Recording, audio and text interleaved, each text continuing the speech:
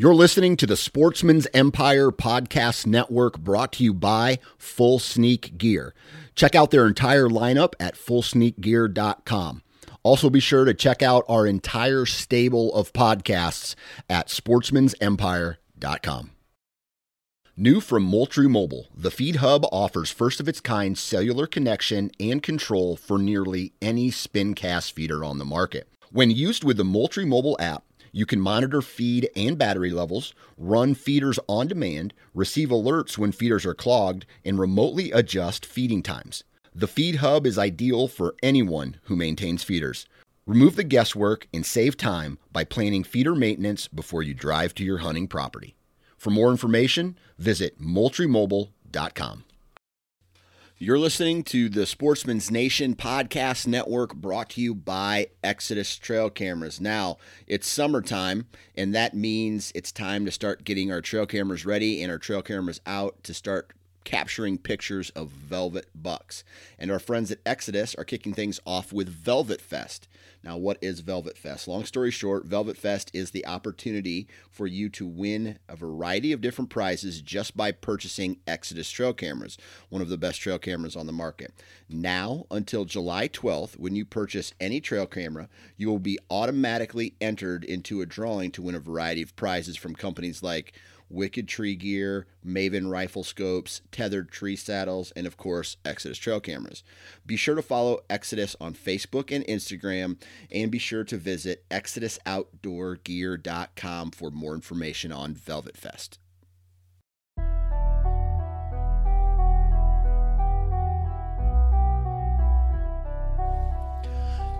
Ladies and gentlemen, it's Monday, and sometimes Mondays can really suck, but not when you have the Nine Finger Chronicles podcast playing in your ear.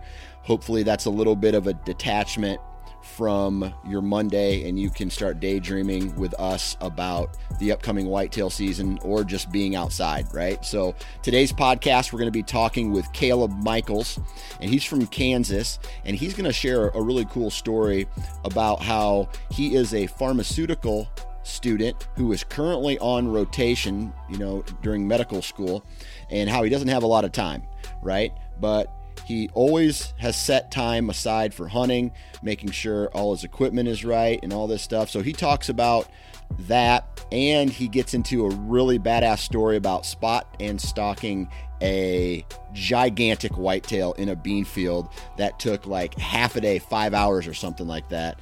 And he ended up shooting him and finding him. And that's what today's epic story is about. Hopefully you guys enjoy these stories that we're putting out, because I really love talking to people about crazy, unique experiences. And hopefully you guys like that as well. But before we get into today's podcast, we got to do a commercial like we always do. And this commercial is about Ozonics, right? You guys have heard me talk about how ozone has kind of changed the way I hunt, right? Not necessarily in the field, because I'm still playing the wind. I have the Ozonics there for the backup, right? Catch everything, clear my scent downstream, I guess you could say, just in case a buck pops up from behind me like it did this past year, or does kind of circle around me. And instead of ruining the entire hunt, I'm safe, right? But not only the in the field usage, I use the Ozonics and the dry wash bag just every single day of the hunting season. Every time I hunt, I'm either rinsing my clothes in the dry wash bag before the hunt, and then I'm definitely rinsing it all after the hunt. So what you need to do is go to Ozonics website and check out all the information about that product, right? How much it's producing, what ozone is. If you're not up to date on Ozonics, go check out the website. And if you're there and you decide to actually purchase an HR300 or an HR230, when you enter the discount code NFC18, you're going to get a free dry wash bag with that purchase, right? And I use the dry wash bag every single day. So take advantage of that offer. Now, let's get into today's podcast with Caleb Michaels. All right, on the phone with me now, Mr. Caleb Michaels. How you doing, man? Pretty good, Dan. How are you? Can't complain. I feel like I'm behind this year because I don't have my trail cameras out yet, and it's really starting to bother me. Yeah, I can relate. I as well do not have mine out, but it's not a bad thing. It just means that we kind of got something to look forward to doing still. Yeah, I agree. You answered the call when it came to kind of an epic story on that Facebook post that I made, and we're going to get into that story here in a little bit. But before we get into that story, why don't you tell everybody, where do you live? What do you do for a living? Okay, yeah. So I live in Kansas, Douglas County area, kind of near Kansas City. What I do for a living is kind of funny because I don't know, I kind of have a bunch of different jobs. I'm a pharmacy student first off, so that's kind of like a job in itself that I don't really get paid for. Yeah. But on the side, I do a bunch of other different things just to kind of, I don't know, keep busy, but also get different experiences. I work in a pharmacy in Kansas City, and then I'm also a personal care provider for my younger sister, Faith, who has Down syndrome. Okay. So I'll help her out with some activities and things at home sometimes, and I get paid through the state to do that. Yeah. I work outside doing like concrete work and like kind of like outdoor brush work for a guy I hunt with actually. I do that some, and then I just kind of pick up odd jobs here and there doing other things. Like right now I'm trapping at some guy's pond for some muskrats. So Gotcha. Sounds like you're busy. Yeah. You mentioned something about your sister. And I want to talk about that a second because that's something that I can't relate to. So, of course, that sparks my curiosity. Okay. You're an avid hunter, correct? Yeah. Right. So with your sister having Down syndrome, is she able to understand or does she go out with you hunting? Is she able to enjoy it? What's that relationship like? So with her, she's really funny. She's just such a joy to be around. She's willing to go out and do just about anything with me. So I've taken her down into the woods to check trail cameras before, and she likes it, except for like, basic things that most girls wouldn't like, which is like mosquitoes and bugs and sweating. And, so I think that she understands it all. And she, whenever I'm putting on camo to go hunt, she's like, Caleb, hunt? Like, shoot deer. I'm like, so she understands it all. But as far as like the capabilities of her being able to actually do it, I don't think they're quite there. Gotcha. How old is she? She's 16 now. I think she'll be 17 in August. So Gotcha. But she does understand that her brother loves to go hunting. Yeah, she understands that. And then when we eat deer meat and stuff, she's like, Caleb, deer? So yeah, she understands the process and all of that, and she'll come out and watch us skin them out and that whole thing, and she gets it. But yeah, Gotcha. She understands that it's kind of what I'm doing. Gotcha. Cool. Yeah, I was just kind of curious how she would how she would react to it and whatnot. Not that there's, I just out of my own curiosity, I guess. No, it makes sense. Yeah, she's super excited about anything and everything. So does she go fishing at all? Which she goes fishing with me. Yeah. Gotcha. From a concept, that's real easy. Bobber goes underwater. You reel in the pole or reel in the line. Does she get it? Like, does she get enjoyment out of that kind of stuff? Oh yeah, she like freaks out like when it does go under. Cause I'm usually the one taking her to do that kind of stuff, and yeah, she's got a couple okay sized bass, and she's like, oh my gosh, and then takes me like she takes her like 2 or 3 minutes to actually hold it because I want her to kind of experience it all. I'm like, no, you're gonna let it go. Like I'll take the hook out for you, but I want you to touch it and do it, and she eventually does it, and she doesn't mind after the first time she gets into it again. So right, it's pretty cool to watch. Does she often ask to go with you when you're doing these outdoor activities? I'd say it's like 50-50. It depends, like, what her mood is. So sometimes she's like sitting inside kind of vegging out on the TV and I'm trying to get her to come out. She's not, really wanting to do that. She's like, no, I'm in the AC. Like, it's hot outside. Yeah. Well, that's the same. That's how it is for everybody. Yeah. So Cool. Cool. Yeah. I'm just kind of yeah. curious. Now, when it comes to like being a student, and you're a pharmacy student, so I take it that takes up a lot of your time.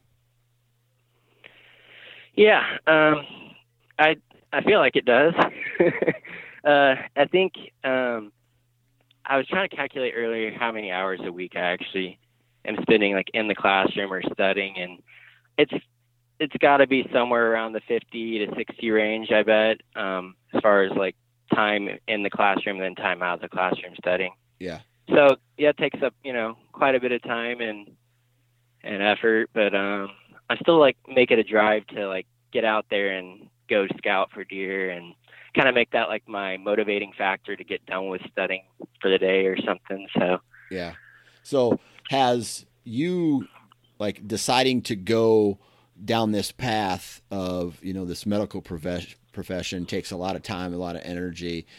How do you make time for, yourself to still get out there and enjoy as much hunting and fishing and outdoors time as possible? Yeah, so I'm pretty lucky as far as that goes, with my parents living so close to my school.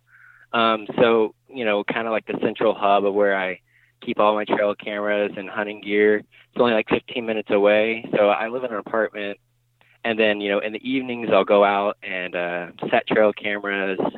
I rely really heavily on trail cameras to do most of my scouting, and then in the afternoons I'll drive around certain sections or areas with binoculars and kind of just check those places out more towards the summer when I have a little bit of free time. Right now I'm currently on rotations in school, but previous years when I was just doing the classwork part of my curriculum, I actually had time in the summer to do more scouting. So I did a lot more scouting in the summer to kind of like plan for the fall, and I wouldn't have as much time then. Yeah. So cool, man. Cool. Well, it sounds like you got out enough this past season to have a pretty cool memory and a really good story. Yeah. All right. So here's what I want to do. This deer that you ended up shooting was the 2018 season, right? Yes. Okay, cool. So I kind of want to start off at the beginning of that season and kind of chit chat with you about what are your goals and expectations kind of going into every hunting season. Okay. Yeah. So I have a couple spots that I've kind of figured out over the years, and so I set out my cameras usually about the first weekend of July or so. And within like that month or so, I kind of get a pretty good assessment of if there's going to be some shooter bucks on the properties or kind of what's going on. And just through circumstances, some of my places I lost, and some of them kind of got downsized because they sold them. And I checked my cameras. I didn't have as many shooter deer on camera, or I don't think I actually had any I was really targeting. So it kind of stressed me out. And I don't know if you know about Kansas and like the public land situation here, but it has the least amount of public land in the 50 states besides Hawaii. So there's not like a ton of public around here to go hunt. So pretty much everything I do is door to door knocking and gaining permission through landowners. And so I kind of went, back to that and started hitting up all these landowners around my parents' place. Trying to figure out how I could establish that relationship to get some hunting land, and finally gained enough land, or a considerable amount of land actually, to, kind of launch this trail camera expedition this summer and see what was all out there. And it's kind of just like an exploratory thing for me again, because I didn't have any experience on these places. And so I was all like new, but then at the same time in the back of my head, I'm like, man, like, how am I going to get ready to, for hunting season? Because like it's already almost August or mid-August by now, and season starts in a month, and school starts about the end of August. So I was like, my time's dwindling down. So right. Right. So, yeah, have you that was been? my assessment of it. Yeah. Have you been a knock on door permission type kind of your whole hunting career? Yeah, my parents own like 17 acres, and it's good land to hunt, but you can't, I have a younger brother that hunts some with me too, and you can't really make it a habit of doing a bunch of times without those deer getting educated and just ignoring the property. Right. Right. So, I started out when I started out doing it. I probably knocked on like 80 doors and maybe got permission on 5 places, and of those 5, I think only 2 or 3 maybe were getting, worth hunting. Yeah. But this last year, I think I probably knocked on 25 or 30 doors, and I think I got permission from 8 or 10 of them, which is still a lot higher success rate.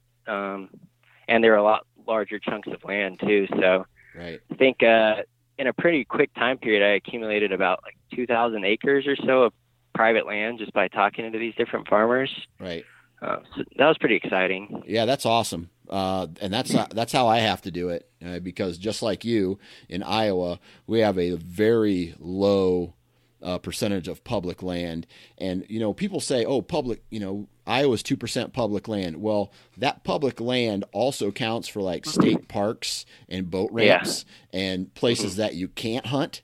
And so I would assume it's even less than that and closer to the 1% mark. And just like you got to knock on doors. And I remember one weekend I knocked on 22 different doors around where I live, and I was told no 22 different times. And that's defeating sometimes, man. It's just it's hard to do, but you get thick skin real quick. Yeah, I figured out a pretty good, I don't know, skit or so to say, a pretty good, story to kind of tell people of, kind of being in school and using that to my advantage instead of my disadvantage as far as time goes. Like, everyone can kind of understand someone who is struggling with like, going and working and school and trying to do this passion they love. And so they're typically pretty nice to want to help out if they can, but if not, then they're still, it's not a mean, slam it in your face kind of, slam the door in your face kind of no. So. Yeah, absolutely. So, after you accumulated this 2,000 acres, of this 2,000 acres, how many other guys were you sharing some of these properties with that you knew of? Yeah. I like how you started laughing before I even finished the question. It's quite I think some of the properties where I'm not scared to knock on a door that's 20 acres and go ask for permission just because of the fact that I may not have to deal with someone else or it may be the right 20 acres. But I'd say I'm probably sharing, probably just the people I know. I bet 8 to 10 people at least on certain properties, and probably more that come from out of state that I'm not aware of. Yeah. So it's kind of a guessing game to figure out where to put your stand sometimes. So, or it has been. So this 2,000 acres, it wasn't like it was the best 2,000 acres in the state of Kansas, and it wasn't like it was you're the only hunter on this property. No, like for example, 300 of the acres, I think the only trees it had on it was a small creek line that, cut between 2 bean fields, and the nearest timber wasn't, super close as far as like, having an opportunity to shoot a deer during daylight hours, but still, the accumulation of it and kind of patterning deer or trying to pattern deer with cameras, the possibilities there that a deer could be holed up in that creek line somewhere, and at the right time or the right check, I could get a deer on camera coming in solid enough amount of time to make it worth my hunting. So yeah, absolutely. So in Kansas, correct me if I'm wrong, Kansas doesn't have the huge whitetail population like some other states, let's say like Iowa or Illinois, or even like, I don't know, I think Michigan has a pretty high population of deer, but what they do have is some really good quality deer. So would that be an accurate statement? Yeah, I'd say you can definitely see like the fluctuation from year to year sometimes as far as like the deer numbers. Yeah, like you said, there's good deer here. Probably better chances at good deer than lots of deer. Yeah. Yeah. All right. So, you got this property, you got this 2,000 acres you're working with, several different landowners. Now it's time to put out the trail cameras, right? Yeah. Okay. So you put out trail cameras during that first card pull. What time of year was it that you ended up putting out your trail cameras? I think those ones, I mean, I didn't gain all the permission at the same time. I try to put them out 1st July, but those cameras for, the sake of all that land I just kind of accumulated pretty quick was probably towards the end of July. Okay. Probably early August. Okay. So let me just say this.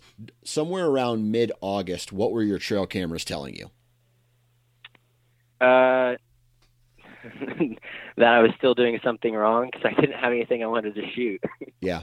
And what were you trying to shoot? I mean, what was your goal for last season? Well, I think my goal, or I'd say my goal, was to find something mature that kind of just stuck out to me, or kind of made me go, oh wow, that's a nice one. And yeah, you may get a blurry picture in the middle of the night sometimes here and there, but I don't really consider those. If I can't tell what it is, I'm not going to say that's a huge deer kind of thing. So I guess my point, or my target, was to go after something that I consider to be 4.5 or older, and just a mature animal. Yeah. So had you shot mature deer in the past, or was this kind of something new to you to go after a higher age class? I think I've shot a couple mature deer before. Both of those were during rifle season. So my thought process or going into this is I try every year with the bow, or in this year I was using the crossbow, and then I switch over to rifle season when it's rifle season, just due to lack of time. Yeah. So I'd say I'd gotten 2, maybe 3 other mature whitetails in the past probably 5 years. Gotcha. So I wasn't looking for something to top those. I think I was just looking for something comparable to those, just to kind of, once you set that standard for yourself, you kind of want to stick to it, just as kind of like your goal of succeeding for the season, kind of. Yeah, right. Okay. Now, not much showed up on trail cameras, right? Yeah. Right. So when does the Kansas archery season start? I guess the other question is, can you use a crossbow during archery season in Kansas? Yeah, you can. I think they changed it back in 2013 or 14. You could use a crossbow, and at the time I was using some PSE that I think the draw length was like 2 inches off. Like, I just never really been into archery before to know anything about it. So I bought the first cheap bow I could find, and I was trying to shoot, and no surprise I wasn't super great at it starting out, because I didn't know what I was doing. But I had this, mindset of, man, if you want to hunt the rut here, if you want to hunt earlier in the year, you have to shoot with a bow. So, with my lack of time, that was really struggled with that the first couple years of doing that.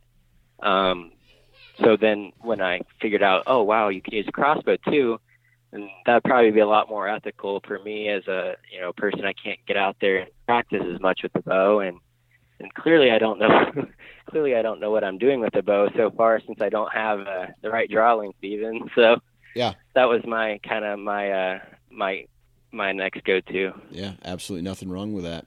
So did you start hunting on these properties right away that year? When's the Kansas season open? Middle of September. Okay. I think it was like September 15th or 17th. Okay. So when you when the season started, did you start hunting as well, or did you hold off a ways until you got into the stand? No, I didn't start hunting right away. I mean, I had probably I would have said it was like a 3.5-year-old, maybe mid 140s to high 140s class 10-pointer on camera. And I have a 1 or 2 cellular cameras too, just to, give me a reason to look at my phone when I'm studying sometimes. Right. So I was getting pretty consistent pictures of this deer, and he was, in front of my stand opening day of season, and I wasn't really stoked about going and shooting him. So I held off. I didn't start the season off on the opening day or anything like that. I just kept using those evenings after kind of studying and classwork and taking a break to drive around and scout with my binoculars and look at some of these fields and try and figure these places out a little bit better and figure out where there were big deer at. Gotcha. Now, during those drive-abouts, did you ever locate a deer that was worth going after at all? Yeah, I did locate one, or actually a couple, but one specifically, I kind of had a little pattern on him. He's probably a 150 class 10-pointer that I'd see in a bean field every, so often in the evening. And he was just across the road from where I could actually hunt him. So I was just kind of monitoring where he was coming in and out at, but it wasn't really something I could hunt yet. So Gotcha, just because it was on a different property. Yeah. But kind of store that information in the back of your head, saying, well, I can hunt across the street. I might be able to catch him during the rut. That was exactly my thought process, yeah. Gotcha. All right, cool. All right, so how long until you ended up jumping into the timber and actually start hunting? So now that I think about this, so I did actually have one really big shooter deer right after I set my trail cameras. I don't know what he would have scored. It would have probably been in the 180s. So he was a tank, and he was coming in like daily for about 2 weeks. During the summer. And then during the summer. And then about 2 weeks before season started, he disappeared. So I didn't ever go hunt for him, and he never came back the whole season. Gotcha. Kind of did that, that September shift they sometimes do, and relocated. Yep.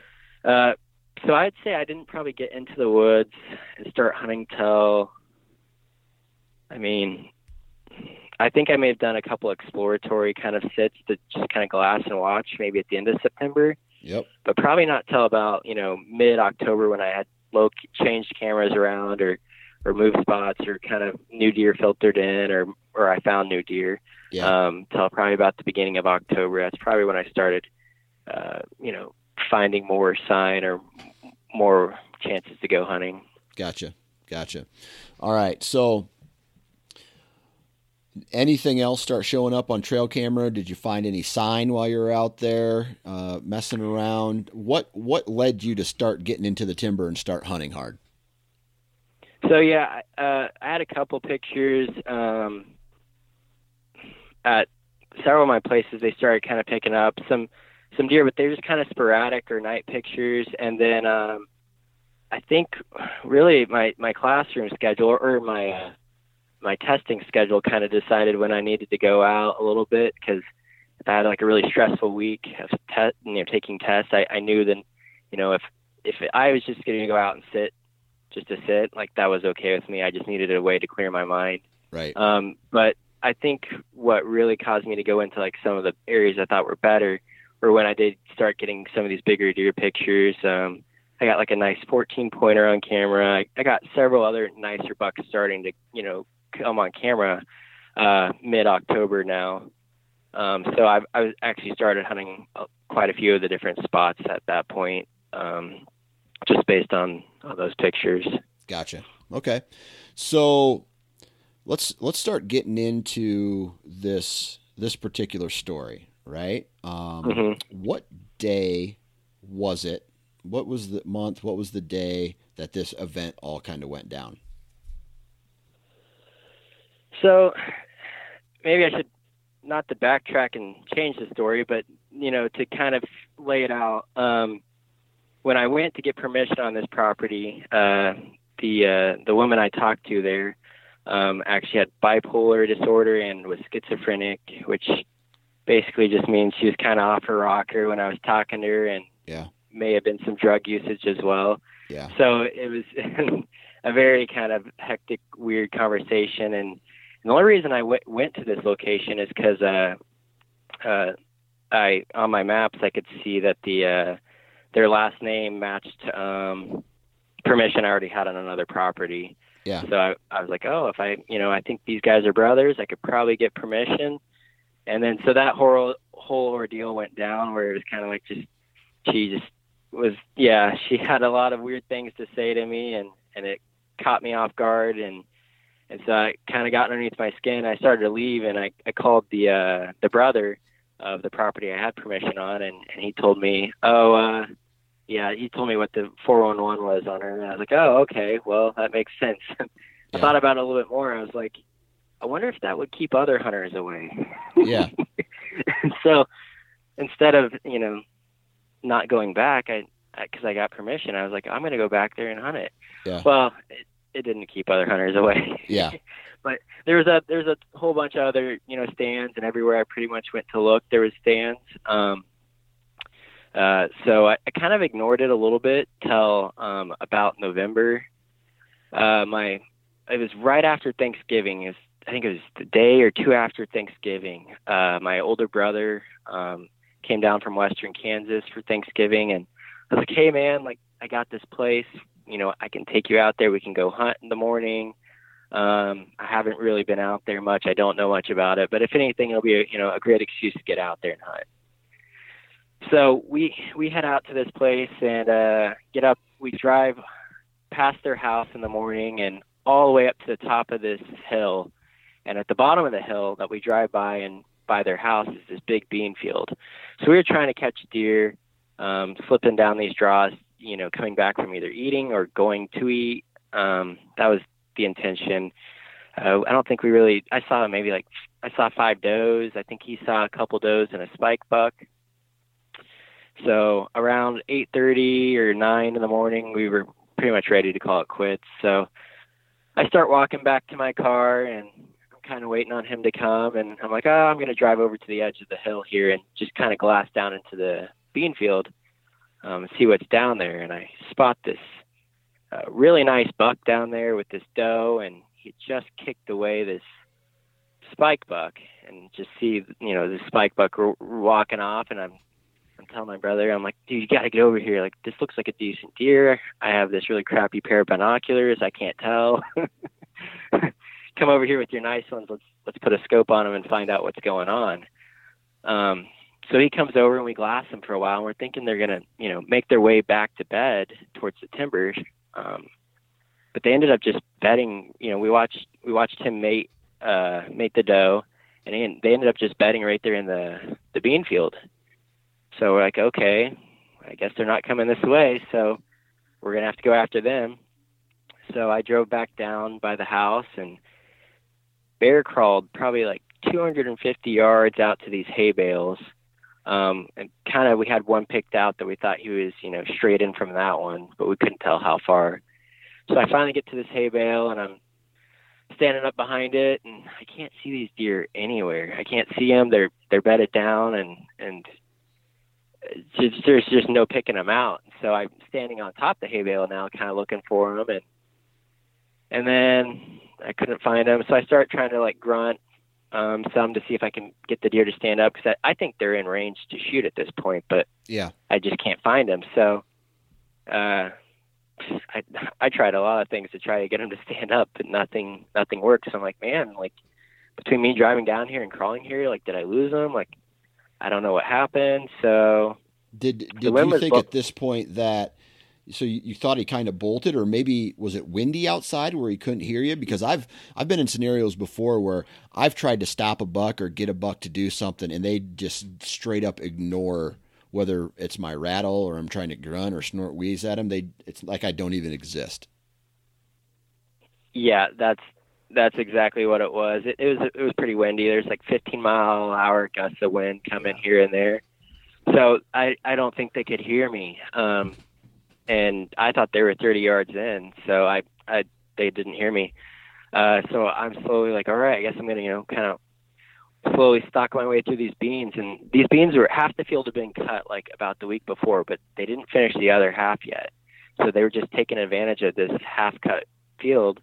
And the beans were really tall. Like, they went up to about my chest almost, I think. So Yeah. they're kind of thick and tall. And I was like, okay. So I slowly walk in, trying to take steps when the wind's blowing, and then using my rangefinder to kind of look for them, and then taking more steps, and about 30 yards in, and I'm like looking around everywhere.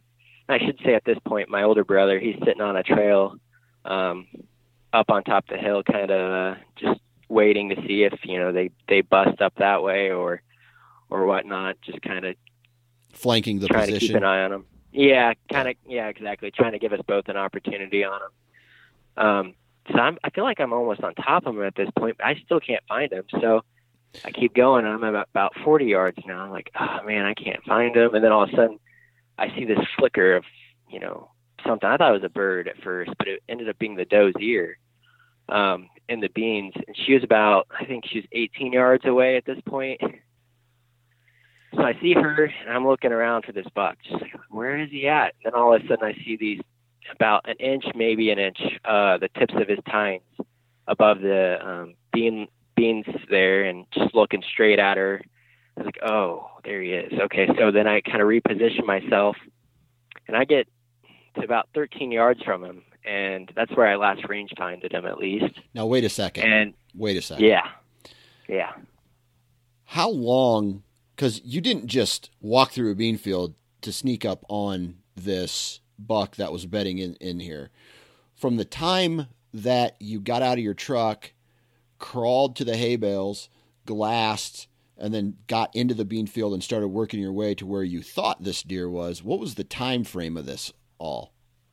Oh, so I'd say I probably got down out of my vehicle probably around 9:30, and it was probably, by the time I'm, to this point in the story, it's 12:30, 12:45. I mean, I was moving pretty slow, and before that, I probably spent an hour, trying to glass and find them in there, just thinking they were so close.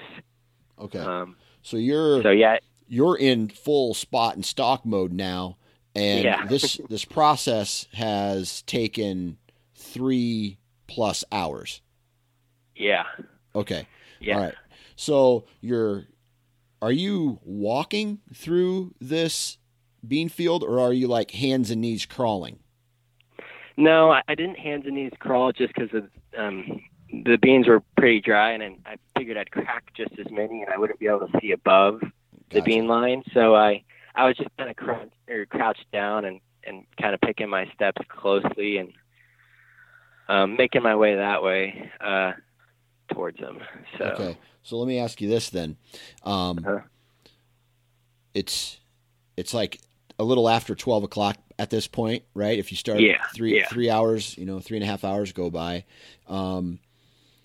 Were you like, what was your thought process here? You're standing up in these bean fields. At that time of year, the beans are pretty dry. They're starting to thin out. Were they still somewhat green, or were they brown, or what was the deal? No, they were all brown. They were ready to be cut. Like I said, they cut half the field already. Yeah, that's right. But it was a really, really rainy year last year, I believe. Yep. Because I remember thinking they couldn't get the beans out for like ever. So I thought normally they had gotten them out by now, but these ones were still standing. But I just remember thinking, like, it was just so thick, I couldn't see these deer. Hardly see them at, when I was at that point, 13 yards. I mean, I could barely see them. But you knew that there was a deer you saw the doe and you saw the buck, although you could just see parts of them, they were within 20 yards of you. Yeah. Okay. What was your wind? What was your wind doing at this point? Was the wind not into play here, or was it swirling, or was it kind of, you were downwind of them? Yeah, it was parallel to the deer. So, my wind was, blowing in the same direction. The deer, not at the deer. I don't know how to put that. Yeah. It was blowing down by them, but, not at them. Gotcha. Okay. So. Gotcha. All right. So you're inside 20, go from there. So yeah, I get I get about that far and kind of lost track of the doe at this point because I'm just focusing on this buck and what he's doing, and all I can see is his head, like, you know, basically him looking at me, and then looking at the doe, and he's just falling asleep half the time and just sitting there, and I keep thinking, like, I could get closer, but, like, I don't want to because I would, you know, probably jump him up and he'd be gone. Yeah. So I'm like, all right, I'm just going to hold out here, try and wait him out. So I probably waited another 45 minutes, 30 minutes just sitting there, waiting for him to, you know, naturally stand up and feed or do something. And that never seemed like it was going to happen. So I tried grunting at him from that close, and I tried snort wheezing at him, and he would look at me, but he just didn't move. I think he just thought he was so concealed that nothing could see him, and he was safe, and probably had a lot to do with the rut. And, you know, he just bred this doe, so he probably wasn't in the right, you know, state of mind. But yeah, he wouldn't move at all. So I was like, man, I'll try whistling at him. Maybe, like, that would be, you know, a different enough noise that would get him up. And that didn't work either. So I'm like, okay, so I guess I'm just going to keep waiting. So I kept sitting there and kind of waiting for him to stand up. And all of a sudden I see something, like, in the corner of my eye, like, pretty close to me. And I was like, oh shoot, what's that? And it was the doe standing up. And she was going to feed. And so I ducked down. I kind of broke the beans to, you know, hide myself and pretty much just have the crossbow above the bean line, ready to go. But I'm watching this doe. She's feeding kind of next to me, and then, I mean, she was probably 10 yards from me, and then started walking away. I was like, okay, good. She doesn't catch on to me yet. Man, 10 yards is close. Are you, like, freaking out at this point? Yeah, like, I'm not moving a muscle, and, like, she's picking her head up and looks my direction, you know, now and then, but she's looking all the other directions too. So I just don't think she smelled me or realized I was there at all. But yeah, she was very close. And then I just remember her kind of, like, turning around, because at one point I thought she was going to come closer because she was kind of angling that way, but then she turned around, started feeding the other way. So I was like, okay, she's out of the equation now. Like, let's go back to seeing what the buck's doing. And then I turned to look at the buck again, and he's standing up, like, staring right at me. Wow. So he'd taken about 2 steps, and he was pretty much, like, not hovering over me, but, you know, he was probably 10 yards at this point, just looking right at me. I'm like, oh shoot, like, he's on to me. So I pretty much didn't move too much besides get my head, you know, on the scope, and it all happened real fast. And I pulled the trigger, and I heard it hit him. But then I didn't know what happened after that. He ran off. The doe ran with him. And I just remember thinking, like, what happened? What just happened? Like, that was so fast. Like, this whole long drawn out process of me, like, trying to, you know, get this deer to stand up, and this long, you know, stalk in here. And then that quick, he was just staring at me. I was like, what went wrong? Like, how did this happen so fast? And then, so I remember thinking, like, oh man, what, you know, where are they going? Like, I left all my extra arrows in my bag back by these hay bale blinds. So I'm kind of, like, sneaking back there, and I'm wondering, like, where these deer are running off to. And I couldn't see them because of the beans at that point. So I had no clue. So then I kind of regrouped my stuff, and I see my brother walking down off the hill, and, he's like looking at me, and I'm like looking at him, kind of like, you know, what's going on? And then he gives me a thumbs up, like, kind of like, did you get him? And I think he's saying, you got him. Yeah. Or you hit him, or he's down or something. So then I'm like, oh, I got him. So it's kind of a miscommunication there, because then he started getting really pumped, and I had no clue what had really gone on. It happened so fast. But you know, went and talked to him. He's like, oh yeah, I think you hit him. He's like, I saw him bleeding when what he did is he ran all the way around this bean field and crossed the driveway that I just driven down earlier from the top of the hill, and kind of ran over into this little creek towards the front of the property, kind of by the road and by their house. And kind of figured he was bleeding, and he headed down into there. I'm like, okay, maybe he's gonna, So stay you down there. didn't And see the die. impact. You didn't see the impact. No, I really didn't. I just remember getting on to his towards his front shoulder because he was kind of quartering towards me at that point, and shooting. And yeah, no, at that point it was all blurry, honestly. Like, he was just so close, and looking through the scope.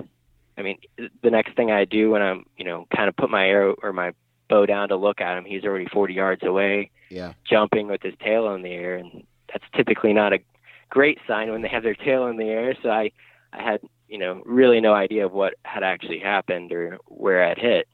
Yeah. So it's kind of one of those, split second decision kind of things. But I feel like I made, an ethical shot at the time. So, did this deer run straight out of the bean field and disappear on you, or did he end up going down in the bean field? I mean, what was the blood situation like? So he basically ran around the whole bean field, or at least, the whole bean field, even the uncut part. So he was almost heading up towards my brother. My brother's like, I was getting an arrow ready. Like, I was getting one knocked. I thought I don't know if he missed or if I was going to have to shoot him or what, but he cut and kind of just like did a big circle and went back, not to where I shot him, but like back the direction of where I came from. And so I still to this day never actually checked the blood from directly where I hit or where he ran, because we knew we could see his tracks in the mud, and we could see a couple little specks of blood here and there. So we knew we hit him, and my brother had seen him in the binoculars walking over this hill, and he said he could see that his coat was looking orange, like he was bloody. So we're like, all right, let's give this deer about 30 minutes or so, to have a chance to expire, and let's not push it out or do anything crazy. Let's just see what we kind of got here. So we had this idea, like, let's just drive in our car up on the road. We can glass down into this creek bottom and see if he's down there, or, see if we need to make a game plan on him or what.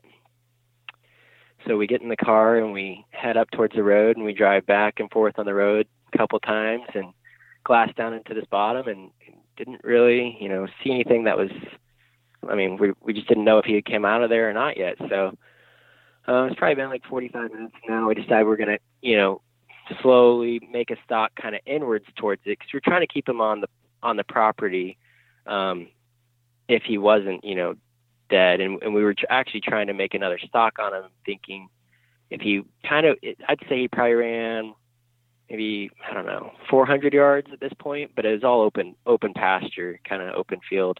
Right. So we were just kind of like keeping that option available as well. Just if we slowly walk through this, we should be able to find him. So we head in there, and as soon as I crossed the fence to head down, I'm like, oh, there's blood here. Like, he's already came out. There's lots of blood here. I told my brother, I was like, hey, come back. Like, he's already made it through this stuff. Like, I don't know where he's at. And so he'd actually crossed the road we've been driving on this whole time. And just didn't see the blood at the time. Yeah. So we make our way back up to the road where we parked, or not exactly where we parked, but up to the road following the blood trail. And I'm like, oh yeah, look here. Here's where he crossed the road. He's on the other side.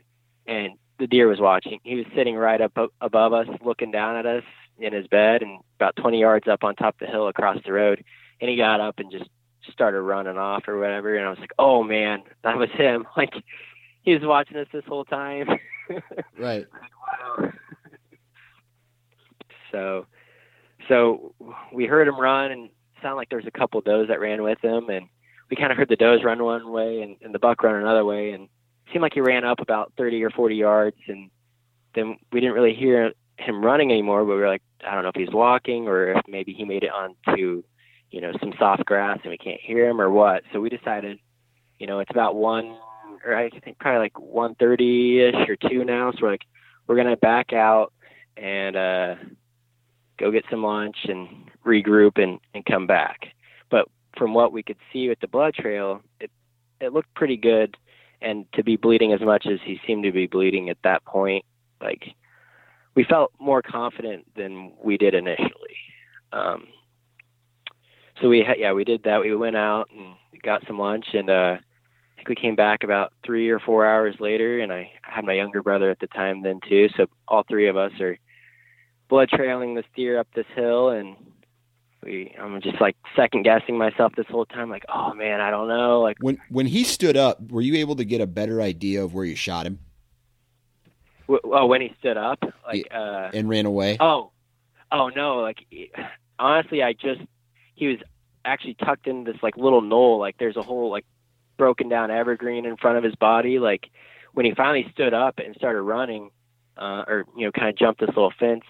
I wouldn't say jump. There's this down fence he crossed and kind of ran off. I just remember seeing like that was definitely him. Like that was the rack that I saw, and I still couldn't tell at that point, but based on the blood, it would have been pretty hard for me to believe that it wasn't a fatal shot. Yeah.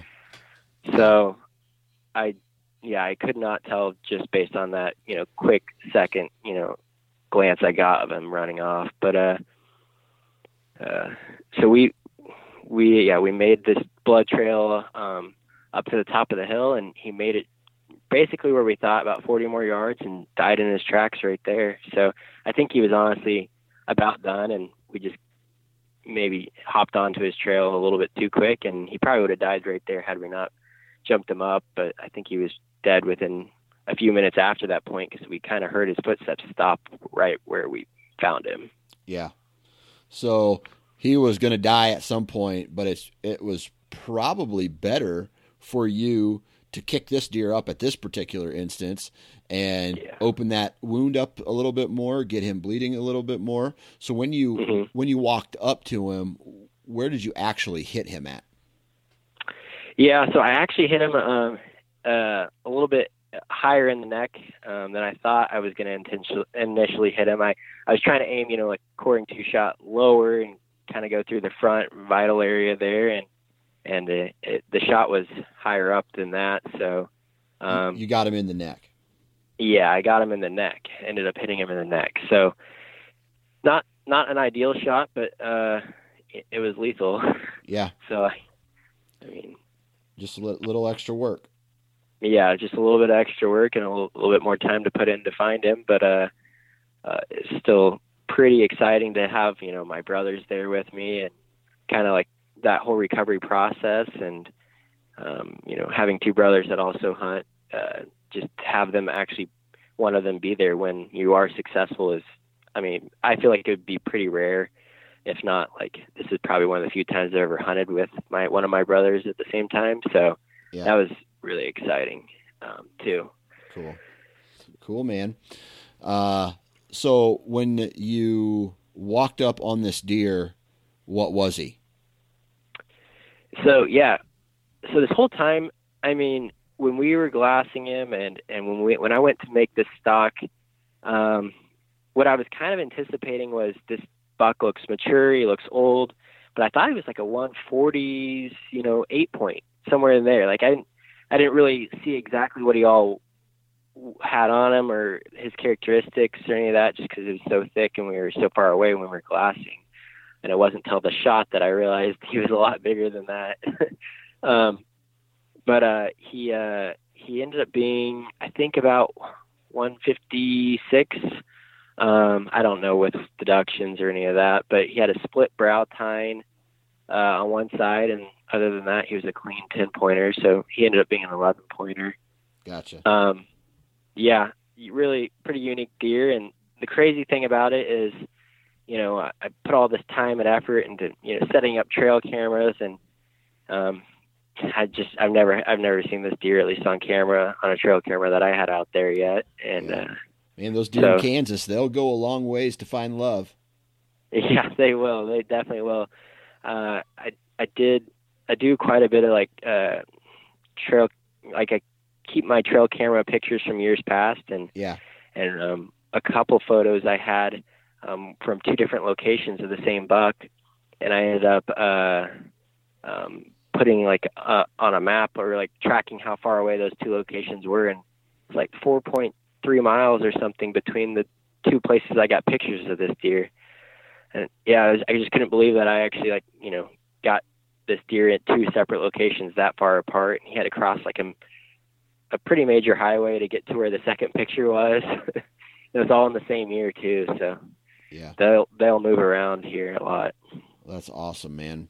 Well, I call that a success, right? Just kind of a intense, long, drawn out spot and stock with kind of an intense, a little bit longer than normal recovery, but you got him. Yeah.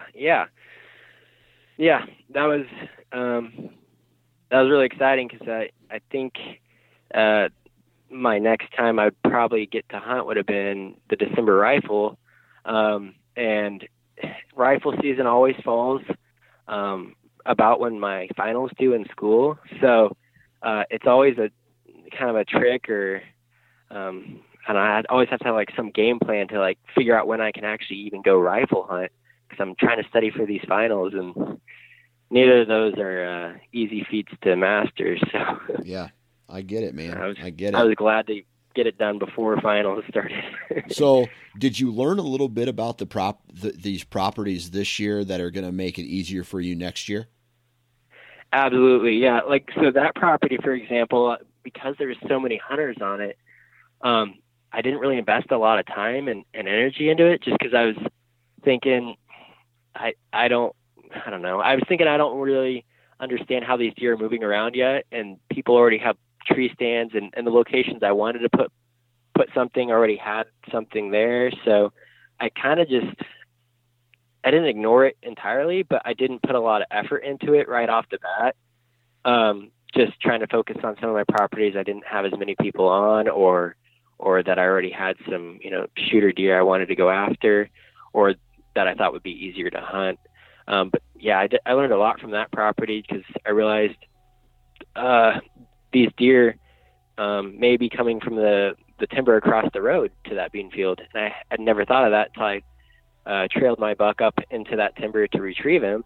And then I kind of realized maybe that's why I never had him on camera on top of the hill where we were hunting, because he was coming from across the road. And it's given me a lot better perspective of how I can set up there, because no one else is utilizing that side of the property closest to the road to hunt these deer. So I'd say I learned a lot from this past season on several locations. So cool, man. Cool. Well, pretty cool story. Congrats on the success, and good luck this upcoming season, man. Hey, man, you too. Yeah, I'm applying for points and whatnot. Just being in school, that's what I can afford right now, is to apply for points. So I've got I think 2 points in Iowa now, so I'll be making my way up there soon. Couple more years, man. Couple more years. I know. Yeah. Yep. I'm gonna do it. So. And there you have it, ladies and gentlemen. We end this podcast like we always end a podcast. Huge shout out to Caleb for coming on the podcast. Really appreciate it. Thank you to all of you who take time to listen to this podcast. Please go out and support the companies that support this podcast. And those companies are Hunter Safety Systems, Lone Wolf, Ripcord, Wasp, Ozonics, and Prime. Those companies support me. I support those companies, and hopefully you guys can take some time and go check those out. If you're not already following the Sportsman's Nation on Instagram or Facebook, please go do that.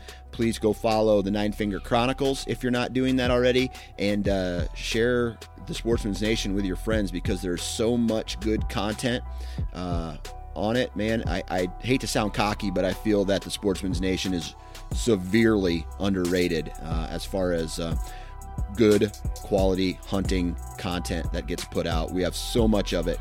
So, continue to listen. Thank you for that. And it's that time of year where people are starting to get out in the timber, and we're starting to make moves for next season. And if you're going to be setting a tree stand up, our friends at Hunter Safety Systems are reminding us to please wear your damn safety harness. Have a good rest of your Monday.